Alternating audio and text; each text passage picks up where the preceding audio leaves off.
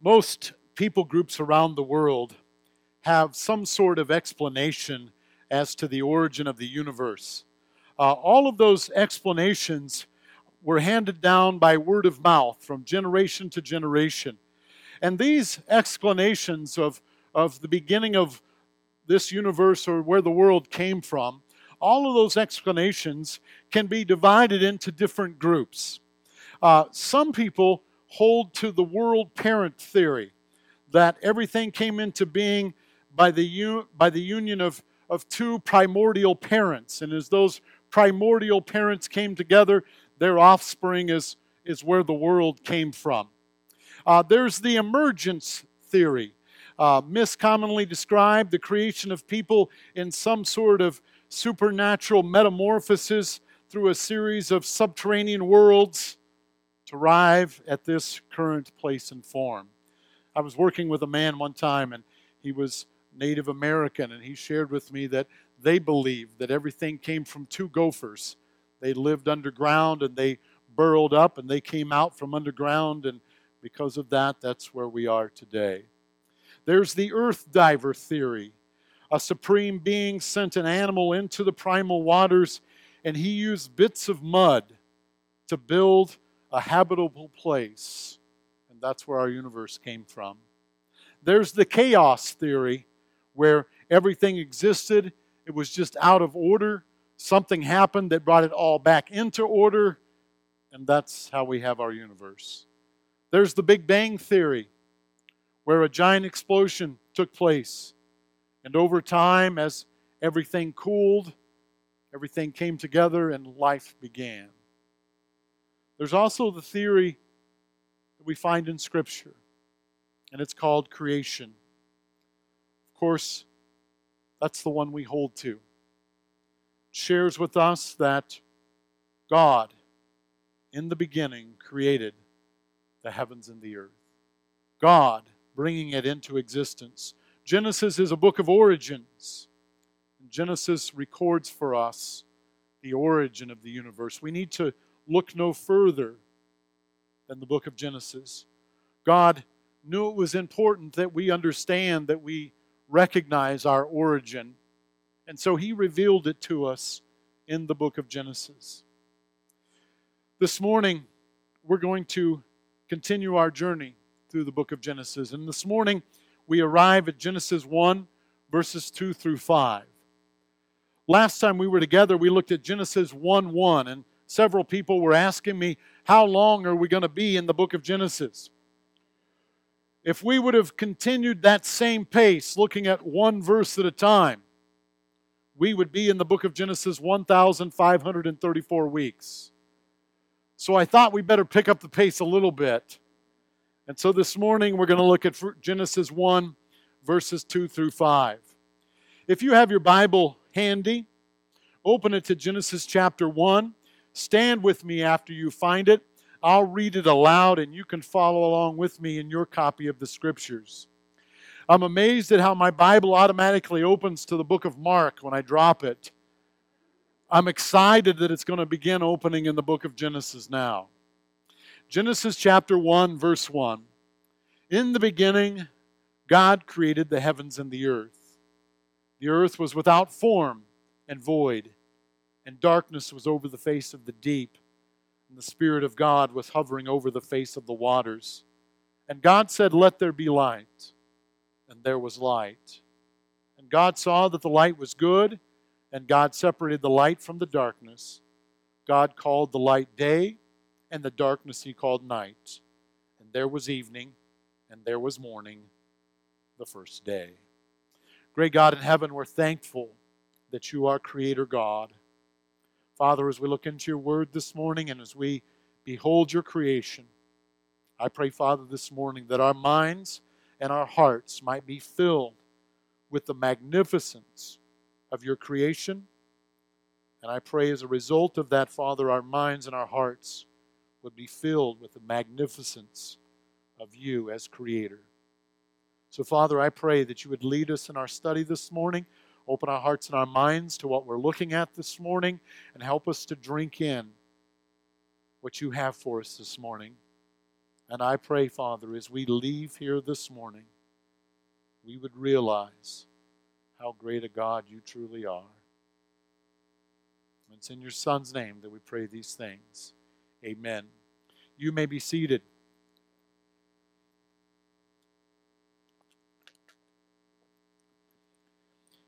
As we begin this morning, there are two headings that we want to kind of use to steer us through this passage. The first thing we want to see is the darkness that dominated. And secondly, we want to see the darkness that was divided. Now, as we begin here, we want to look at verse 2 to begin with. And this is where we see the darkness that dominated. We saw last time we were together in Genesis 1, verse 1. Genesis 1:1 says, "In the beginning God created the heavens and the earth." Now, I believe that as we read Genesis 1:1, it's a statement of fact. God created the heavens and the earth. And I believe that as we read that, there's an emphasis there. It's kind of a thesis statement of what we're going to see following Genesis 1:1. God is going to reveal to us that how He created everything. We see there in Genesis 1:1 that in the beginning He created everything. Now as Genesis 1 unfolds, and as we get to Genesis 2, we get to see the unfolding of what God shared with us in verse 1. This introductory statement is what's going to carry us into verse 2 and through the remainder of chapter 1 and into chapter 2. So as we look at this and as we think about this, we need to be reminded that in the beginning, God created the heavens and the earth, and this is how He did it. Now, as we begin here with verse 2, there's something that I want to emphasize. There's something I want to speak about as we begin diving into this. I want to share with you and tell you about the gap theory. Supporters of the gap theory believe that between verse 1 and verse 2, there's a gap. Now, as you look at your Bible, depending on how it's laid out, there might be a little bit of a gap that's there in your Bible, but that's not the gap that they believe in. The gap that they believe in is an indefinite time took place between verse 1 and between verse 2. This view became popular in the early 1900s. And these gap theorists, they believe that after verse 1, some catastrophic event took place, and then God had to recreate in verse 2. I have a trouble with that. In the beginning, God created the heavens and the earth, and here's how He did it. In the early 1900s, science began to sway and began to look at the Darwin theory. The Darwin theory taught that everything just happened by the Big Boom theory, and everything evolved after that big boom. The church began to consider that information and think, you know what, there's got to be some way that we can put the evolution theory together with creation. There's got to be some way that we can intermingle these two. Now, if you have a Scofield Bible, in your Scofield Bible, between verses 1 and verses 2, it'll talk about the gap theory. Dr. Scofield was a believer and a supporter in the gap theory.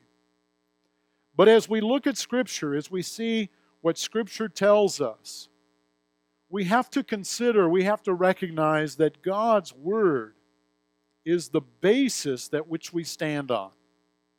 If it doesn't match God's Word, then we cannot believe it. And that gap theory was a way that the people of the church could begin to think, you know what, let's recognize this, let's bring this in, and let's accept this. But yet there's no support of it in Scripture at all. There's a couple things that kind of led them to believe that. But when we begin inserting things in Genesis 1, verse 1, and we begin thinking that way in Genesis 1:1, what happens when we get to Revelation 22? and everywhere in between. If we're already bringing question to God's Word at Genesis 1:1, then this book that we have on our laps, we really don't have anything that we can stand on. And so I think that as we read God's Word, as we move through this study in Genesis, we've got to move through it just like we do the study in Revelation. What God's Word says is what we've got to believe. And if it doesn't match God's Word, we are not to believe it. And I think God's Word has laid it out for us very clearly. One of the commentaries that I have, I think highly of this commentary. There's some things in it that I really agree with. But there's this thing that he says about the gap theory, and he is a supporter of the gap theory. And I just want to lay this out here just so you see some of this thinking. The unknown interval between the first two verses of Genesis 1 is wide enough to embrace all prehistoric ages which may have elapsed, but all that took place from Genesis 1:3 onwards transpired less than 6,000 years ago. I believe in a young earth. I don't believe the earth is more than 7,000 years old. And there is science out there that shows the way we're expanding, we couldn't be over 7,000 years old. When Mount Rushmore erupted, people saw that. 1980, remember that? We lived in Colorado and we were covered with dust. We'd go out and wipe ash off of our car just like it was frost, all right, during that time period. So after the eruption of Mount St. Helens there in Washington, scientists roamed in and began dating stuff. And they found trees that were standing there a few days prior. And they dated those trees after being covered in lava millions and millions of years old. Some of the trees that were floating in ponds, they lost their bark, and the bark went to the bottom of those ponds. And after a few years, they went to the bottom of those ponds, and they found coal. They found oil where that bark had laid and piled on top of each other and formed those things. Not millions and millions of years later, but 20, 25 years later, where all of that lava poured down through those draws and valleys. Parts of it looked like the Grand Canyon on a smaller scale. It didn't take millions and millions of years. It took a matter of hours with that lava and that mud flowing through there. And so we don't have to insert evolution between verses 1 and 2. It doesn't fit. It doesn't fit. And when we look and consider all of what science has, we see it does not fit. So as we look at the book of Genesis, this is the foundation that we need to stand on, that we need to hold to. And if it doesn't match Scripture, then it's not true. Now let's look at verse 2. Verse 2, it says, "The earth was without form, and it was void." As day one begins, the earth is in a unique condition. God created the earth, and it was without form. It was somewhat shapeless. It was unfinished. Kind of like a potter with his lump of clay. He has his clay, and it's on the wheel. And God is going to form from that lump of clay that he formed ex nihilo not ex nihilo. Sorry about that. He formed this from nothing. He formed this from nothing. And he's going to form from this that he has everything that was to be. It was void. It was uninhabited. There was nothing on this lump of clay that he had. Verse 2 says, "The earth was without form and void, and darkness was over the face of the deep." Darkness is simply the absence of light. And here on day one, there was an absence of light. At this point, there was no light. Everything was covered in darkness here at this point on day one. God had not created light yet. He just had the beginning of what was going to take shape. Moses doesn't tell us that dark was over the earth. He says darkness was over the face of the deep. There's another element that's here. There's another element that's involved. And if we read just a little bit further in verse 2, it says the Spirit of God was hovering over the face of the waters. So here in this instance, this deep was water. The earth was covered with water as it was beginning. Proverbs 8:27 says this, when He established the heavens, I was there. When He drew a circle on the face of the deep. So we see a globe, a sphere, a ball here as God begins to form it, as it begins to take shape. And it's covered in water. 2 Peter 3 verse 5 says, for they deliberately overlooked this fact, that the heavens existed long ago, and the earth was formed out of water and through water by the word of God. Verse 2 says, the Spirit of God was hovering over the face of the waters. The Spirit of God, Ruach Elohim. We see the third member of the Trinity here, the Holy Spirit being involved. And the word hovering over means to move over. He was moving over the face of the deep. He was over the earth here in the early stages of its forming. The Holy Spirit was involved in the entire process of creation. Some people believe that God just spoke the world into existence and then He left it behind for it to unfold and maneuver and evolve into where it is today. That is not true. We see God the Father being involved in creation. We see God the Holy Spirit being involved in creation. And you know what? We even read in the New Testament that Jesus was involved in creation.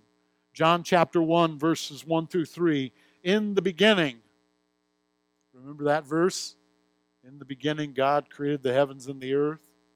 In the beginning was the Word.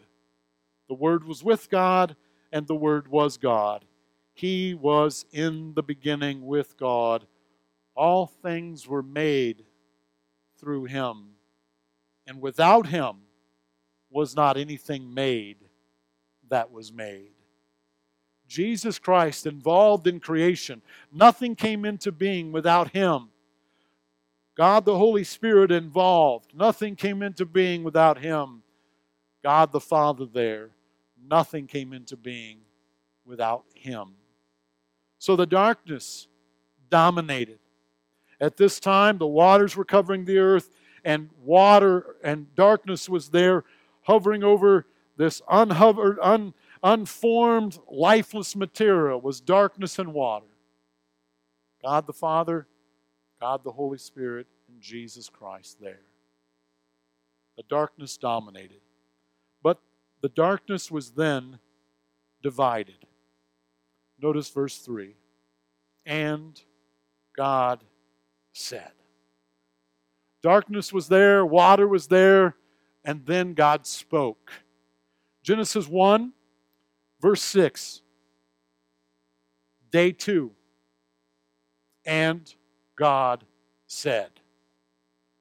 Day 3, Genesis 1, verse 9. And God said. Genesis 1:11, also day 3. And God said. Genesis 1:14, day 4. And God said. Genesis 1, verse 20. And God said, day 5. Genesis 1:24. And God said, day 6. I don't know if you think this or not or recognize this or not, but there's a repeated phrase there. And God said.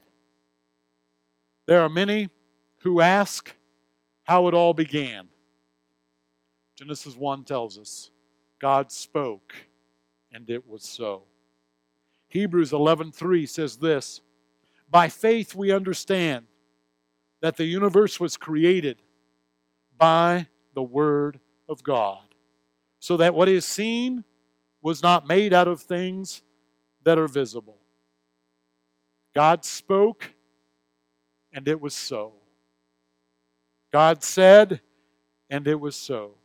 Now, as we think about this, God did not have to speak to bring anything into existence. God could have just thought it and it come into existence. But God spoke and it came into existence. By God speaking and bringing it into existence, this removes all doubt, or it should remove all doubt, as to where everything came from. Because God spoke, and it was so. God spoke the world into existence and everything that we see.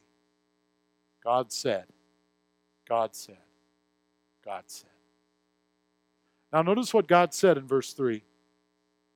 And God said, let there be light, and there was light. That is so simple. Moses doesn't try to explain everything to us. Moses just says, God said, let there be light, and there was light. You know, I got online, and I tried to find an easy description describing what light is. And do you know that light cannot be defined? There's no really explanation as to what light is. I mean, there's explanations to what light is, but what light is really can't be explained. We explain what light does. We see what happens with light. But where light came from, what light really is, there's no simple explanation. Moses said, God said, let there be light, and there was light. The one that is uncreated, the one who is uncreated light, created light. 1 Timothy 6:16 says this, who alone has immortality, who dwells in unapproachable light, whom no one has ever seen or can see, to him be honor and eternal dominion. Amen. So there's no light. And God spoke, and there was light. Have you ever flipped a light switch? There's no light, and all of a sudden there's light. Have you ever flipped a white light switch at Lowe's when it's not hooked up? Doesn't do a thing. I've even tried screwing them into the wall, flicking them. The wife said, wouldn't it be nice if there was light over there? Let's try it. We have one light switch in the parsonage. I've probably spent hours flipping it, just wondering. Garage door doesn't move, lights don't come on. Keep waiting for some guy in Canada to come and knock on the door. Would you quit flipping that switch? Turn out my living room lights every time you do that. Hasn't happened yet. But you see, God spoke, and there was light. God spoke, and there was light. Now notice what verse 4 says. God saw that the light was good. The light was good. God is the judge. Notice it says, God saw that the light was good. He's the one who determined that the light was good. It wasn't up to anybody else to make that determination, but God determined that. And everything that God created was good. Everything that God created was good. Genesis 1, verse 10. And God saw that it was good. Genesis 1:12. And God saw that it was good. Genesis 1:18. God saw that it was good. Genesis 1:21. And God saw that it was good. Genesis 1:25. And God saw that it was good. Find in your Bible Genesis 1:31. I want you to read this along in your copy of the Scriptures with me. Genesis 1, verse 31. And God saw everything that He had made. Now, everything in the Hebrew means everything. Okay? God saw everything that He had made, and behold, it was very good.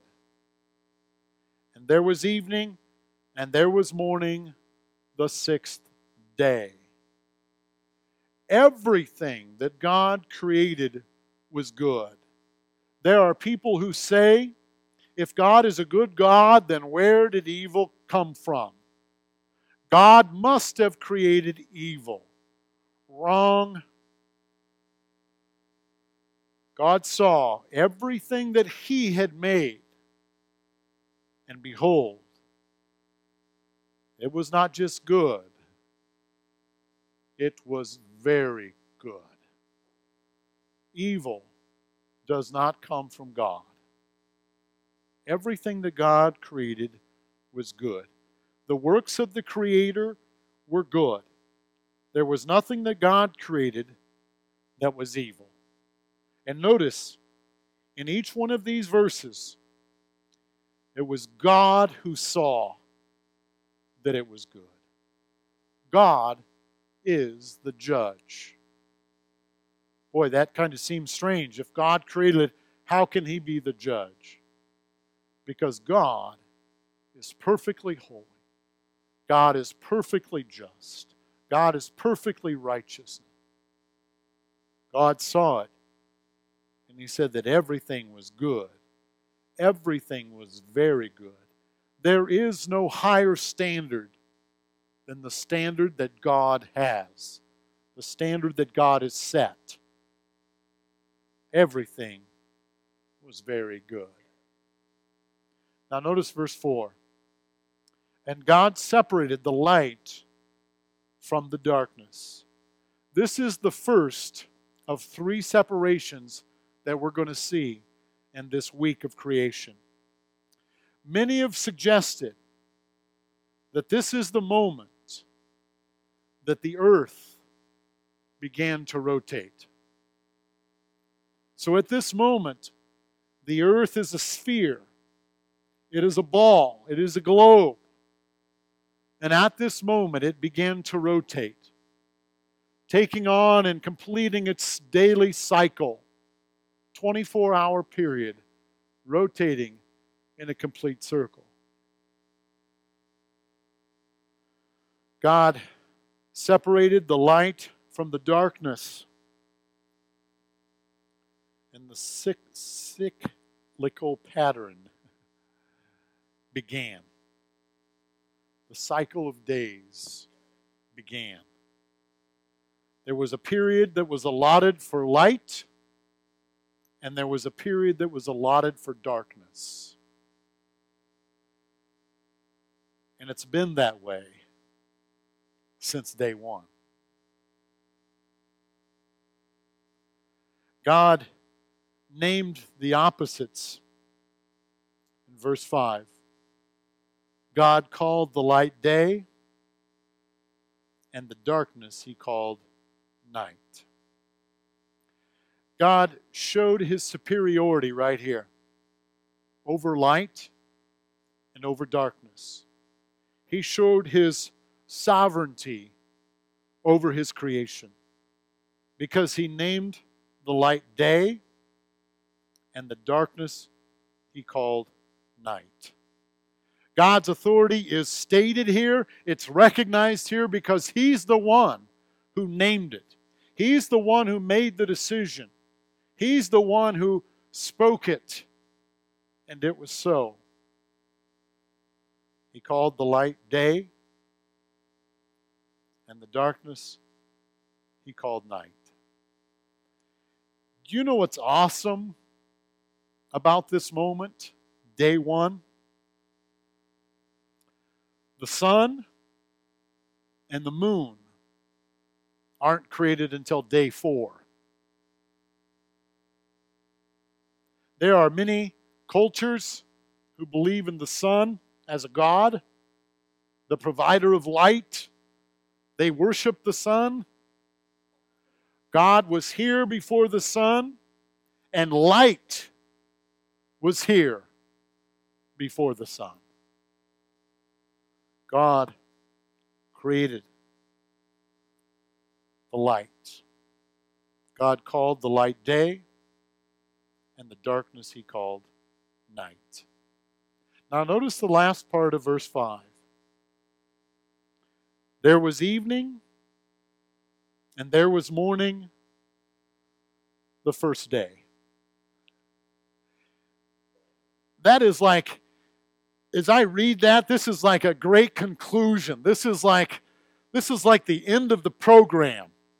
You know, when you are watching your favorite program and it all unfolds and you're amazed how it unfolds, and then it comes to the conclusion that you want it to, and you get up and you're like satisfied with how it concluded. Do you ever do that? Am I the only one? I love those movies where you watch the movie and you walk out and you kind of feel a little bit like the main character. I mean, you come out of the movie theater, you just watched a good Western, you look for your horse. Do you ever do that? Have you ever been moved by a movie like that?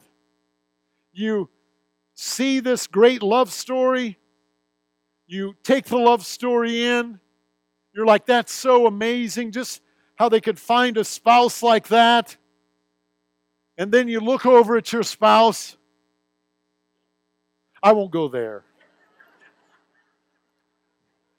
That might get me in more trouble than I'm willing to deal with.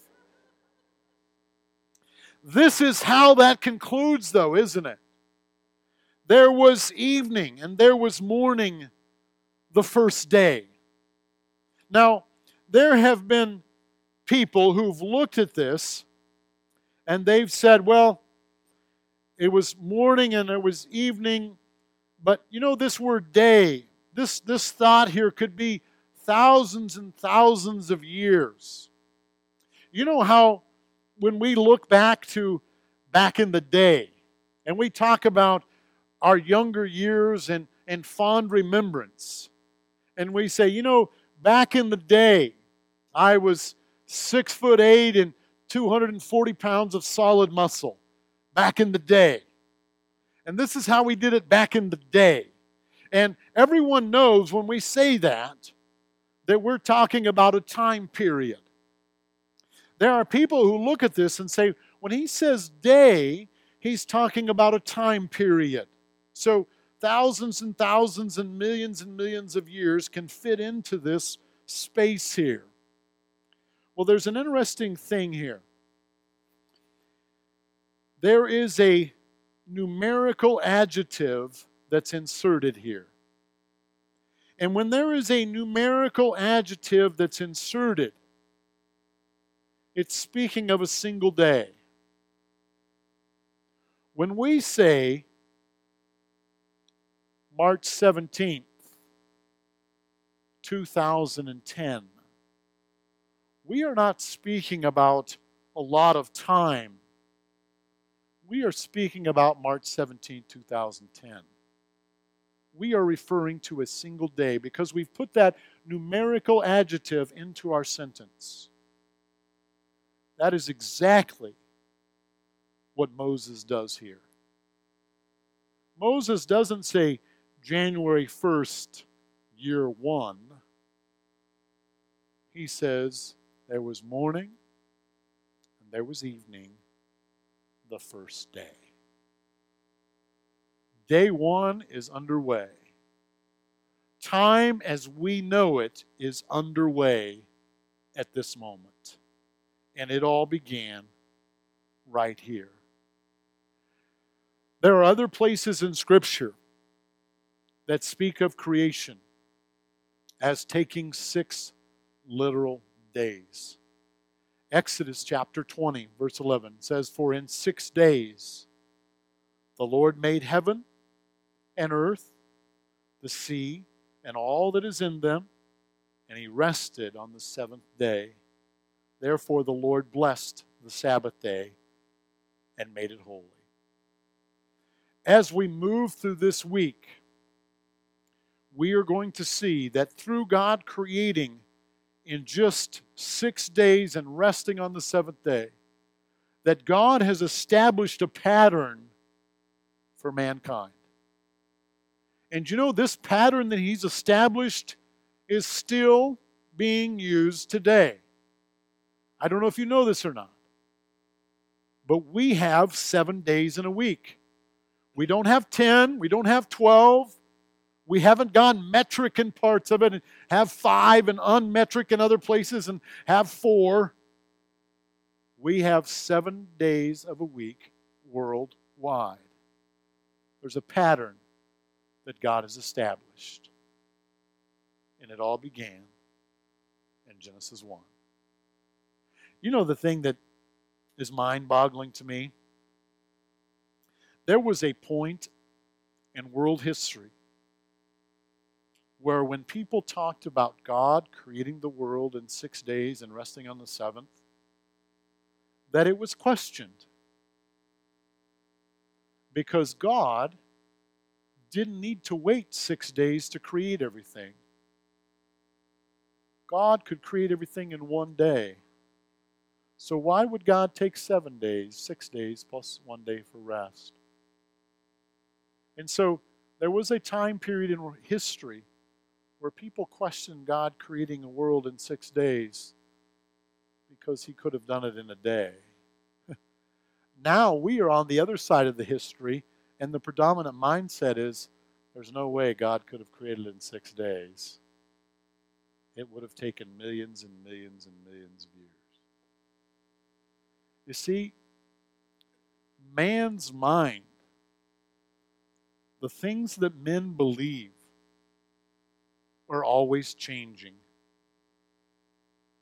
I remember a time when eggs were illegal to eat because they'd kill you. But now they've flip-flopped, and eggs are actually good for you. I remember as a kid eating raw hamburger. I'm looking forward to when that'll be healthy again.